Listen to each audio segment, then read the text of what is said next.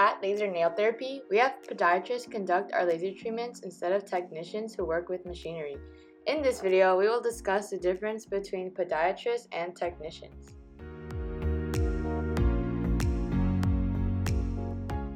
A medical technician is someone who is trained to use a piece of technology used in the medical field. They generally study laser technology, math, physics, and basic engineering, and also have a bachelor's degree.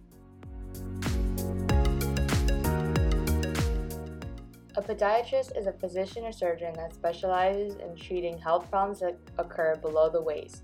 This includes the leg, foot, or ankle. They must go to a podiatric school for 4 years, as well as complete 3 years of residency in a training hospital. Benefits of having a podiatrist conduct the treatment rather than a technician is that they are able to diagnose your condition before the treatment, determine whether laser therapy is the right method for you, provide procedure for post-treatment care, and answer further questions or concerns regarding your foot condition. If you have a toenail fungus or its symptoms, give us a call at 800-672-0625 to schedule a free consultation with our doctors, or visit our website at lasernailtherapy.com.